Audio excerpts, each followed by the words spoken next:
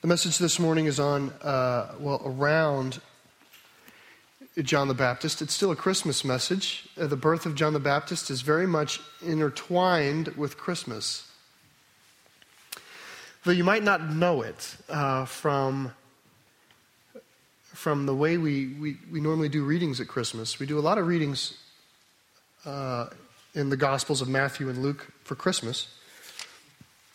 Oddly enough, rarely do we read about John the Baptist. And so that's what we're going to do this morning. We're going to focus some attention on these events and how the role that John the Baptist plays.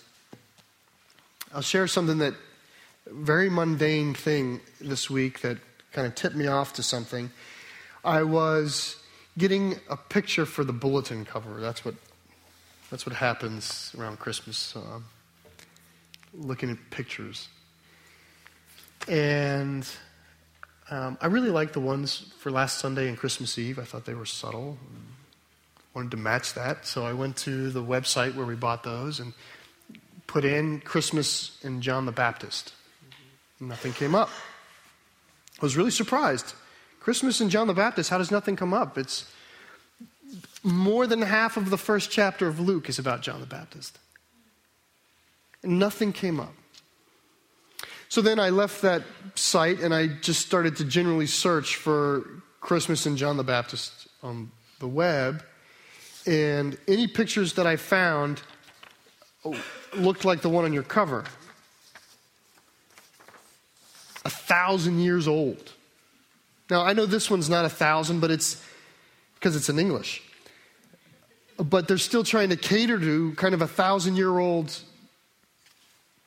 It's a very Eastern Orthodox perspective. And I thought, how is it that we have 6 million pictures of 3 wise men and camels and silhouettes of Bethlehem and shepherds and stars in the east. And what is well more than half of the first chapter of Luke, and tightly intertwined with the birth story of Christ, John the Baptist, I couldn't find a picture of. I could not find a modern picture of it. Just notice the parallelisms. So after the introduction in Luke, you get to the birth of John the Baptist foretold, and then you get the birth of Jesus foretold. Then you get the conception of John the Baptist and the conception of Mary, which obviously means the birth of John the Baptist and the birth of Mary. You get 2 songs, the Magnificat, and then the song of Zechariah, which we'll look at this morning. I mean, that is good job, Luke, for presenting that to the church. And yet, somehow, John the Baptist has maybe been extracted from our habit pattern at Christmas. I figured it's because he's a sidekick, which is, I get that. My goal this morning is not to make more of John the Baptist than we ought to. He's a sidekick. But I even found myself, at one point I said, well, other sidekicks get Christmas pictures. And I was convinced. It was a burn my saddle. I'll show you. R2-D2 has Christmas cards. Now, if you think about this, he is a sidekick of a sidekick. And he has Christmas cards, and John the Baptist, you have to go like 1,000 years old, or at least make it look like 1,000 years old. Batman and Robin had a Christmas card. Mike Wazowski has a Christmas card. In all my searching, I found one Christmas card of John the Baptist. This is it. Merry Christmas, you brood of vipers. Now repent. Which, it's a joke. I actually think it's about the funniest joke. Please don't send this to you can send it to me. I would think this is funny, okay? But that is the only thing I found on John the Baptist for Christmas. That was modern. What is his place? I'm telling you this because I don't want you to think this morning that I'm digging into some obscure passage to talk about a trivial idea and then make leaps and bounds to connect it to Jesus. We are in the first chapter of Luke this morning. As we read about the prophecy out of the mouth of Zechariah. And so I want to invite you into a little bit of the story of the forerunner of Christ, the one whom God called to make straight the path of the Lord. We're going to begin it in the 67th verse.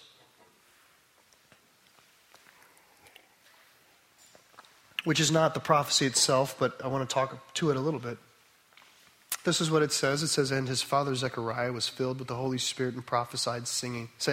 It's actually, he could say singing. It's a song, by the way. Most people believe it's a hymn. It's a beautiful picture of a man who in faithlessness was made mute by the Lord. And then when he finally said his name is John, he breaks forth in song. It's a beautiful image. But what I want to point to is he was filled with the Holy Spirit and prophesied saying, it says. Filled with the Holy Spirit and prophesied.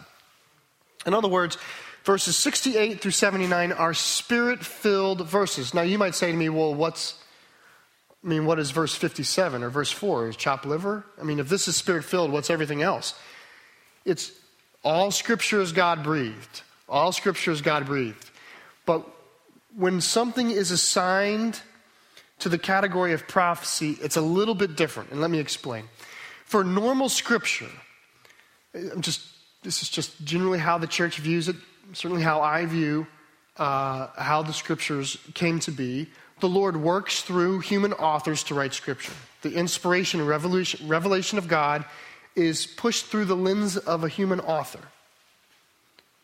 So that what we receive, let's call it the Gospel of Luke, is the true account. God has ensured us the true account and revelation of himself as seen and understood by Luke. So it's true, but Luke is in it. And you know Luke's in it. Luke and Acts sound like Luke. Paul sounds like Paul. Matthew sounds like Matthew. In other words, God is not trying to shy away from the residue of human authorship. He's allowing it to play a role. And he's showing himself in it. But when the Holy Spirit comes in somebody and they prophesy, it's a little bit different. Here, this is not the personality of Zechariah that's being made known.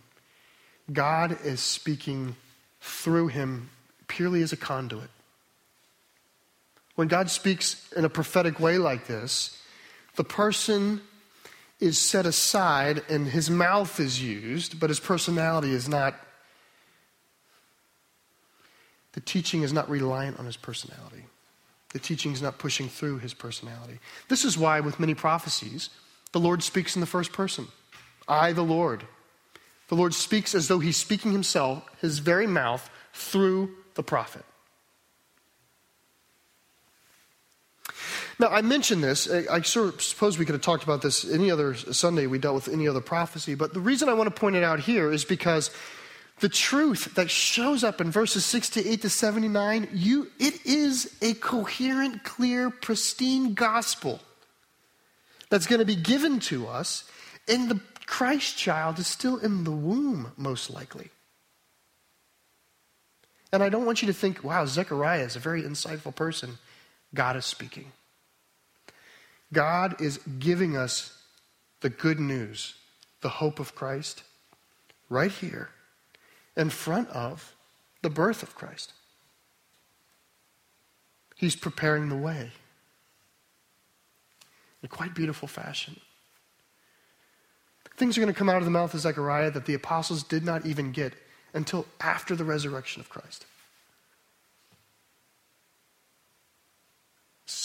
It is a pristine order of understanding. And once again, I find myself saying, where has this been all my life? I'm going to read verses 68 to 75. The song has, you might call it 2 verses. The first verse is 68 to 75, and the second verse is the following. I want to read the first verse to you, and we'll kind of walk through it thought by thought.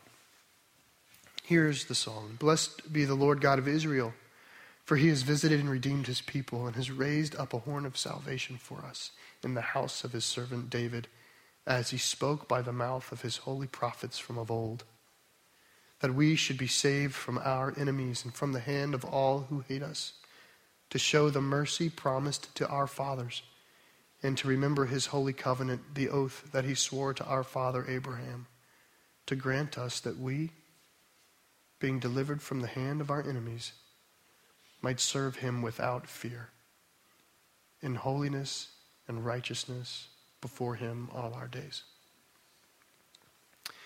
Now that's one sentence in the English. In the Greek, likely the entire song is one sentence. So there's a lot of thoughts. And what I want to do is I want to flow thought by thought and just connect them so that we see a development of thinking and a development of an idea, which is the gospel. So here's the first thought. Verse 68, blessed be the Lord God of Israel. The song begins with a conclusion, a declaration, a pronouncement. The song begins with, the Lord should be blessed. We should bless the Lord. And everything that's going to follow in this first verse of the song goes to explain why the Lord is blessed. So the following thoughts of 69 through 75 contribute to the pronouncement of blessed be the Lord God. And I would add to this that this is the conclusion, this is the right conclusion of the gospel of Jesus Christ, is worship. When we rightly understand the gospel of Jesus Christ, the result is worship. We should get to the end of the gospel and say, blessed be the Lord God of Israel. Blessed is his name. Guilt is not the byproduct of the gospel. Shame is not the byproduct of the gospel. Anxiety is not the byproduct. Judgmentalism is not the byproduct. Pride is not the byproduct. Worship is the byproduct of the gospel. If there's no worship, you either do not know the gospel, or you do not understand the gospel, or you have rejected the gospel.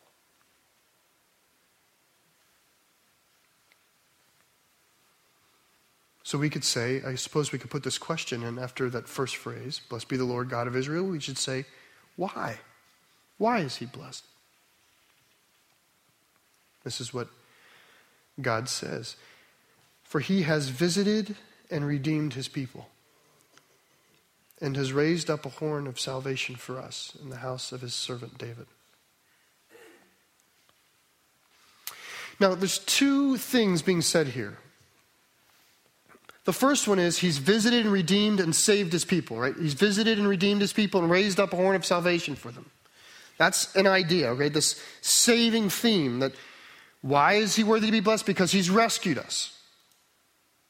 Then there's a second thought, and the second thought is, and it's occurred in the house of David, which that idea sort of holds to the one that's going to follow it, so we'll deal with it in a second.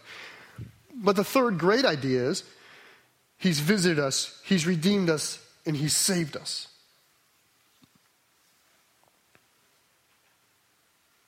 I think those words are familiar to us. What I think is interesting here is he says them in the past tense. Do you notice that? He has visited us. He has redeemed us. He has raised up a horn of salvation for us. It's quite possible Christ is in the womb. Even later in this song, the Lord is aware of the tense in the time. Look at verse 76. And you, child, speaking of John the Baptist, will be called the prophet of the Most High. See the future tense there? You, child. It's not like the song was written later on in Zechariah's life and he's looking back reflectively. He's looking down at the child and the Lord is prophesying through him. And at the same time saying, he has redeemed us, and you, child, will go before him and be his prophet and declare his salvation for all people, for he will come.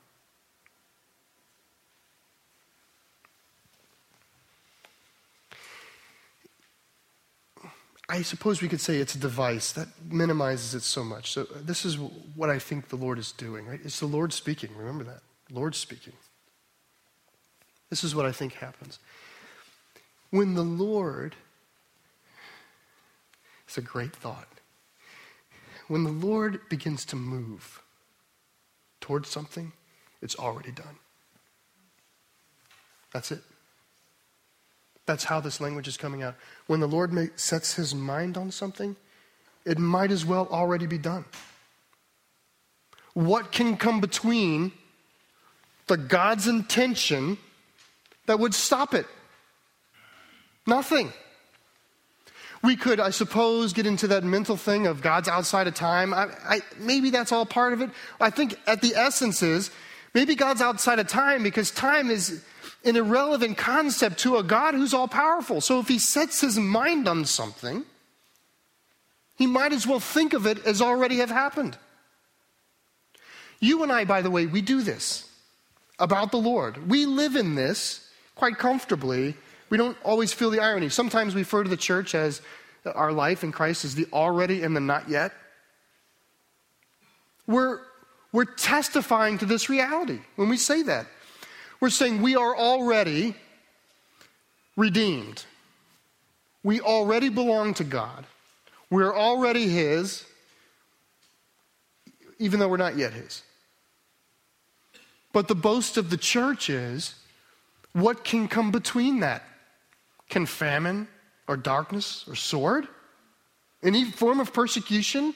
Can anything separate us from the love of God? That's the thought, is we can speak as though it has already happened because of our confidence in his power. And you might say, well, that's because Christ is dead and resurrected. That's why we have that confidence. I think for the Lord, when God sets his intention on something, the Son has already done it. It's not like the Lord's going, oh, I hope Jesus does this.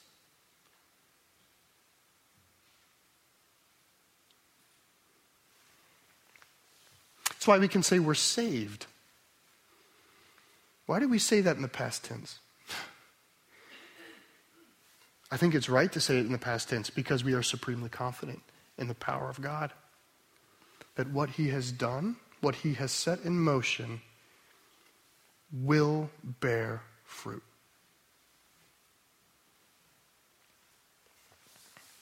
I've been contemplating on this throughout the week, and it created in me a place of conviction, and then I thought, Lord, it's good news, because I'm kind of a bad news preacher. Lord, it's good news. And then came this wave of encouragement. Here, the conviction came on me of, why do I demand that the Lord show me? If I know his will, why can't that be enough? If the Lord has set his mind and intention on doing something, why can I not spring on it? Knowing he'll do it. Assuming it's a past event.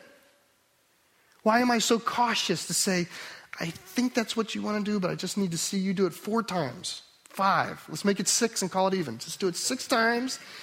And then, why is that? If it's God's will, it should be done.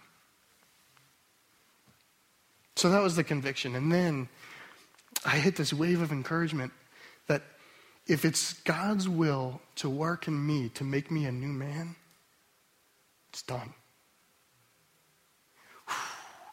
That's good, Christian. Think of it. If God has set his mind on you, has put his spirit in you, has sent his son for you, has died for you, and is working in you to make you new, what must he see you as? As already done. That's my prayer, at least to the Lord, for the day, can you see me? Can you speak of me as though I'm in the past tense? But you see it in Scripture. He calls us saints and glorious ones and co-heirs with Christ, sons of God. I'm very encouraged by that. I know it's a device, it's a rhetorical device of God to display his power. If I say it, it's done. I find great encouragement in that. He's visited us. He's redeemed us. He's raised the horn of salvation from us. And then the teaching says, and he's done it in the house of David, which holds on to the next thought. Listen, as he spoke by the mouth of his holy prophets of old. In other words, one could say, blessed be the Lord God of Israel. Someone will say, why? You would say, because he's visited us and he's redeemed us and he's raised his horn of salvation from us. And he would say, and not only has he done it, but he said he was going to do it a long time ago and he's done it. In other words, our redemption and our salvation have been expected. We should have seen it coming. That's what he's saying. To which someone might say, well, what did they say? What did the prophets say? That we should be saved from our enemies, verse 71. And from the hand of all who hate us. That's what they said.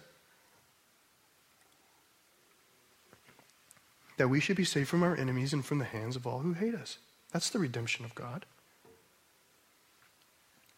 Now this is the rub.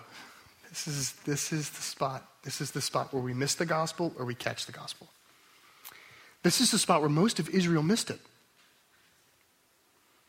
Who is your enemy?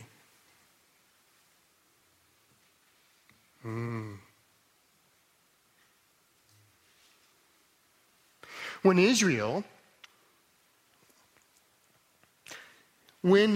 Israel thought that the story of God was about them, they looked with their eyes at their enemies to figure out who their enemies are. But this book is not about Israel. It's bigger than Israel.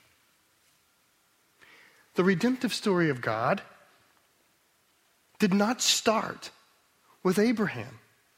The redemptive story of God began in the cool of the day when he met with Adam. He came to Adam and Eve. And right there began the process of laying down the groundwork for redemption. God's work has always been bigger than Israel. Israel has been an instrument in the hands of God to display his will and his purpose.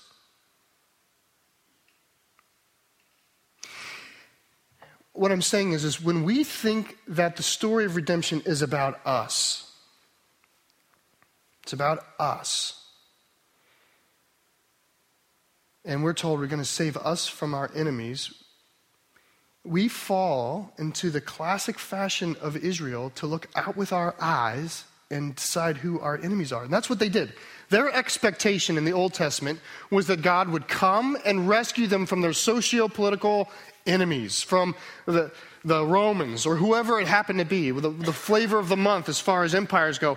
Their assumption is that when God comes, he'll be an earthly king and he'll save them, redeem them from that enemy. But the story is bigger than that. Now, for the purposes now, this song is going to double back on that idea and give it greater clarity. So I'm saying more now than maybe is present here. But we're going to go through a twist that would be confusing, and then the song will return to that idea. So for now, let me suggest that your enemy is sin and death. That is your enemy. That is all of our enemy, sin and death. It's not you, it's sin and death. I mean, you're not my enemy, sin and death is my enemy. Let me just suggest that now. Use that as a placeholder, and it'll grow up in a second. In other words, blessed be the Lord God of Israel. Why? Because he's visited us and he's redeemed us and he's raised his horn of salvation for us. And he said he was going to do it. He did what he said he was going to do from a long time ago. Well, what did he say? He said he was going to rescue us from our enemies. The next question might be, well, why would he do that? 72. To show the mercy promised to our fathers and to remember his holy covenant, the oath that he swore to our father Abraham. Why is God going to redeem us? Why is God going to save us? Why has God visited us? Because of his mercy and his promise. That's it. God has mercy and God is true to his word. He said he would do it. God is not saving us because we're worthy of being saved. God is not saving us because we'll labor hard for him and make it worth it. God's not saving us because you have a talent or a gift that he needs, that you'll enable the kingdom in a uniquely special way. God is not saving us for any of those reasons. God is saving us because he's merciful. God is full of mercy. Tender mercy. It's mercy that put Jesus on the cross. And it is his word that put Jesus on the cross. God is merciful, and he promised it. That's why he's saving us. To which we might ask, well, why is he saving us? What does he want us from us? To which the word says in 73, to grant us that we, being delivered from the hand of our enemies, might serve him without fear, in holiness and righteousness before him all our days. God is saving us to restore us in right relationship with him. That's it. That we would not be scared of him. Or that we wouldn't serve him out of fear, like a fearful God. Like a God you'd sacrifice a child to, or a God you'd, in a panicked rage, put the last fruit in your house out so that maybe your wife would bear children. He's not that kind of God. He's a God who's so full of mercy. He loves you. He wants you to know he loves you, so that you can worship him in holiness and righteousness. That's what it says.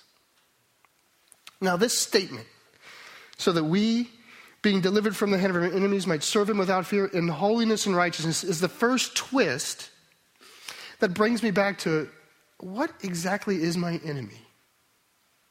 Because if my enemy is an external nation or tribe or people group that's coming against me, how does destroying them or saving me from them have anything to do with my holiness and righteousness? Just think of it yourself. Pick some, even if you can't think of an enemy right now. Imagine you have a cruel tyrant of a boss. If the Lord were to snuff him out, would that make you more holy or righteous? Would that spur you to greater holiness and righteousness? No. This is the first time, right, that I feel a crease. As though if I were to assume that my enemies were you or others or something I see with these eyes. If I were to assume that, this would get curious, because why would save me from that make me holy and righteous?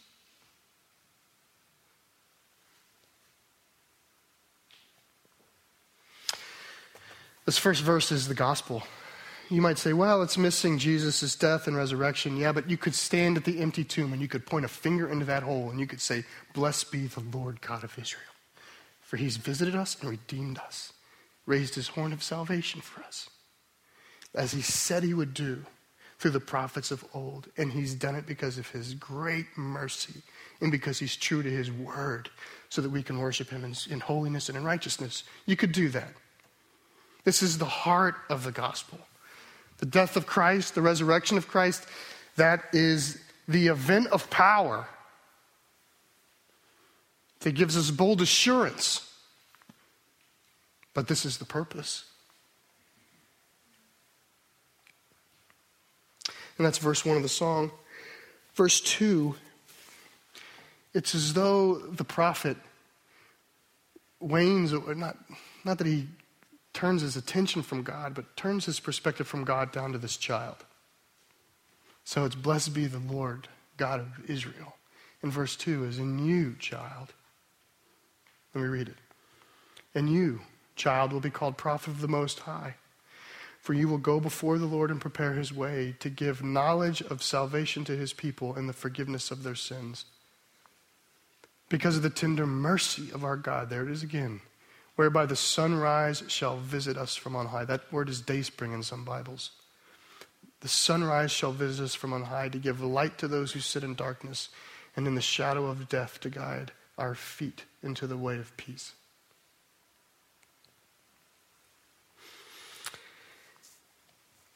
This second verse follows a similar pattern. Verse 1, blessed be the Lord God, because he's come to save us, which the prophets declared. Verse 2, and you, John, are a prophet who will go and declare this. In other words, the prophets long ago made this declaration that this would happen. And now, John, you will do it immediately in front of. They called John the forerunner. That's what the early church called him. You will run immediately in front of the Christ, heralding the same salvation coming. And so, in other words, it's been long anticipated, but now it's actually happening, and you will make straight the path. The prophets of old did it, and the prophet now will do it. There's the connection. It's almost as though if this were verse 1 and verse 2, you can just take them and fold them. There's this the prophets said it was going to happen. The prophet now says it was going to happen. And then if you follow down, you see this next idea. For you will go before the Lord and prepare his ways. Now listen, to give knowledge of salvation to his people in the forgiveness of their sins. Earlier, he brings salvation. And we said, what is salvation? To be rescued from our enemies and from the hands of those who hate us. Here, what is salvation? What is the knowledge of salvation? The forgiveness of our sins.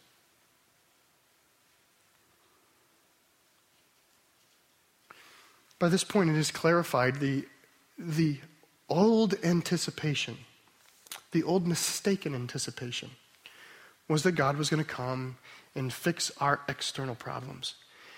The new correct anticipation is the problem is in you. The enemy is in you. Your human nature is at enmity with the Holy Father. And God has come to fix that. This is the rub of the gospel. This is where the gospel is missed, and this is where the gospel is caught. People want to, I know it, I'm a people, we want to assume that there is the problem. If it weren't for that, I would be this. If it weren't for him, I would have done that. If it wasn't for this blight or that sin or that, all of these, it's so comfortable to be the victim or to have an excuse or some kind of justification for why you fall short or why you're not enough. It's that enemy. And the Lord is saying it is not that enemy that puts you in peril. That enemy may put you in discomfort. That enemy may put you in ill consequence. But your soul puts you in peril. And you are an enemy of God. Unless he comes and makes peace.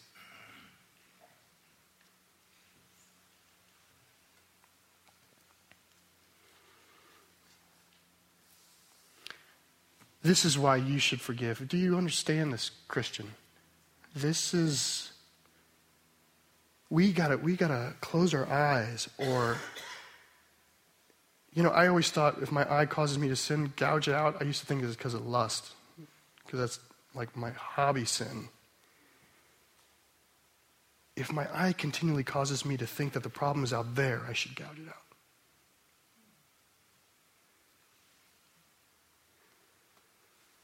God is coming to us to save us. Earlier we said why, and it said in verse 72 to show the mercy. If now, right after verse 77, to give some knowledge of salvation to his people and the forgiveness of their sins, and we said why, 78 would say because of the tender mercy of our God. God's tender mercy. God desires that we would serve him without fear in holiness and righteousness by the tender mercy of our God, whereby the sunrise shall visit us. This makes me wonder, by the way, this may be the only line in a Christmas hymn that comes from John the Baptist is, O come thou day spring, come and cheer our spirits by thy advent here. This day spring.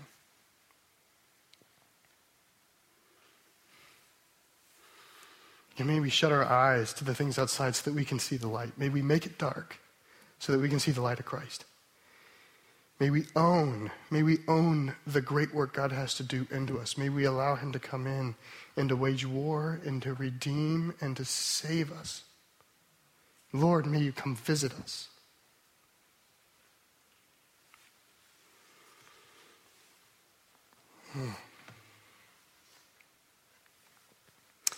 To guide our feet into the way of peace, That's why the Lord is to be blessed. It's because he is a maker of peace. Amen. Let me pray. Lord, I pray for if there's a dark soul in here, I pray you would bring light to it. Not through guilt and shame, but through conviction. Lord, speak a good word in the name of Jesus. Speak a good word to this person. That you are willing to forgive them of so much. If they would but let you in, if they would but desire the peace you have to bring. Lord, I pray that you would abolish fearfulness of God as though you were angry with us.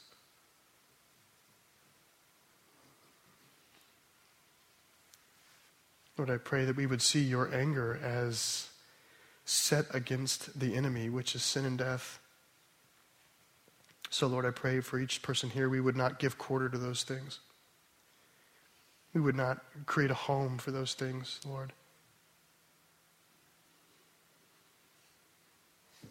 I confess, Lord, it's hard, but I pray for the people of God. We desire holiness and we desire righteousness, Lord. We desire that in us your peace would reign. And we know it will happen because you said it has happened. And blessed be the Lord God of Israel. Amen.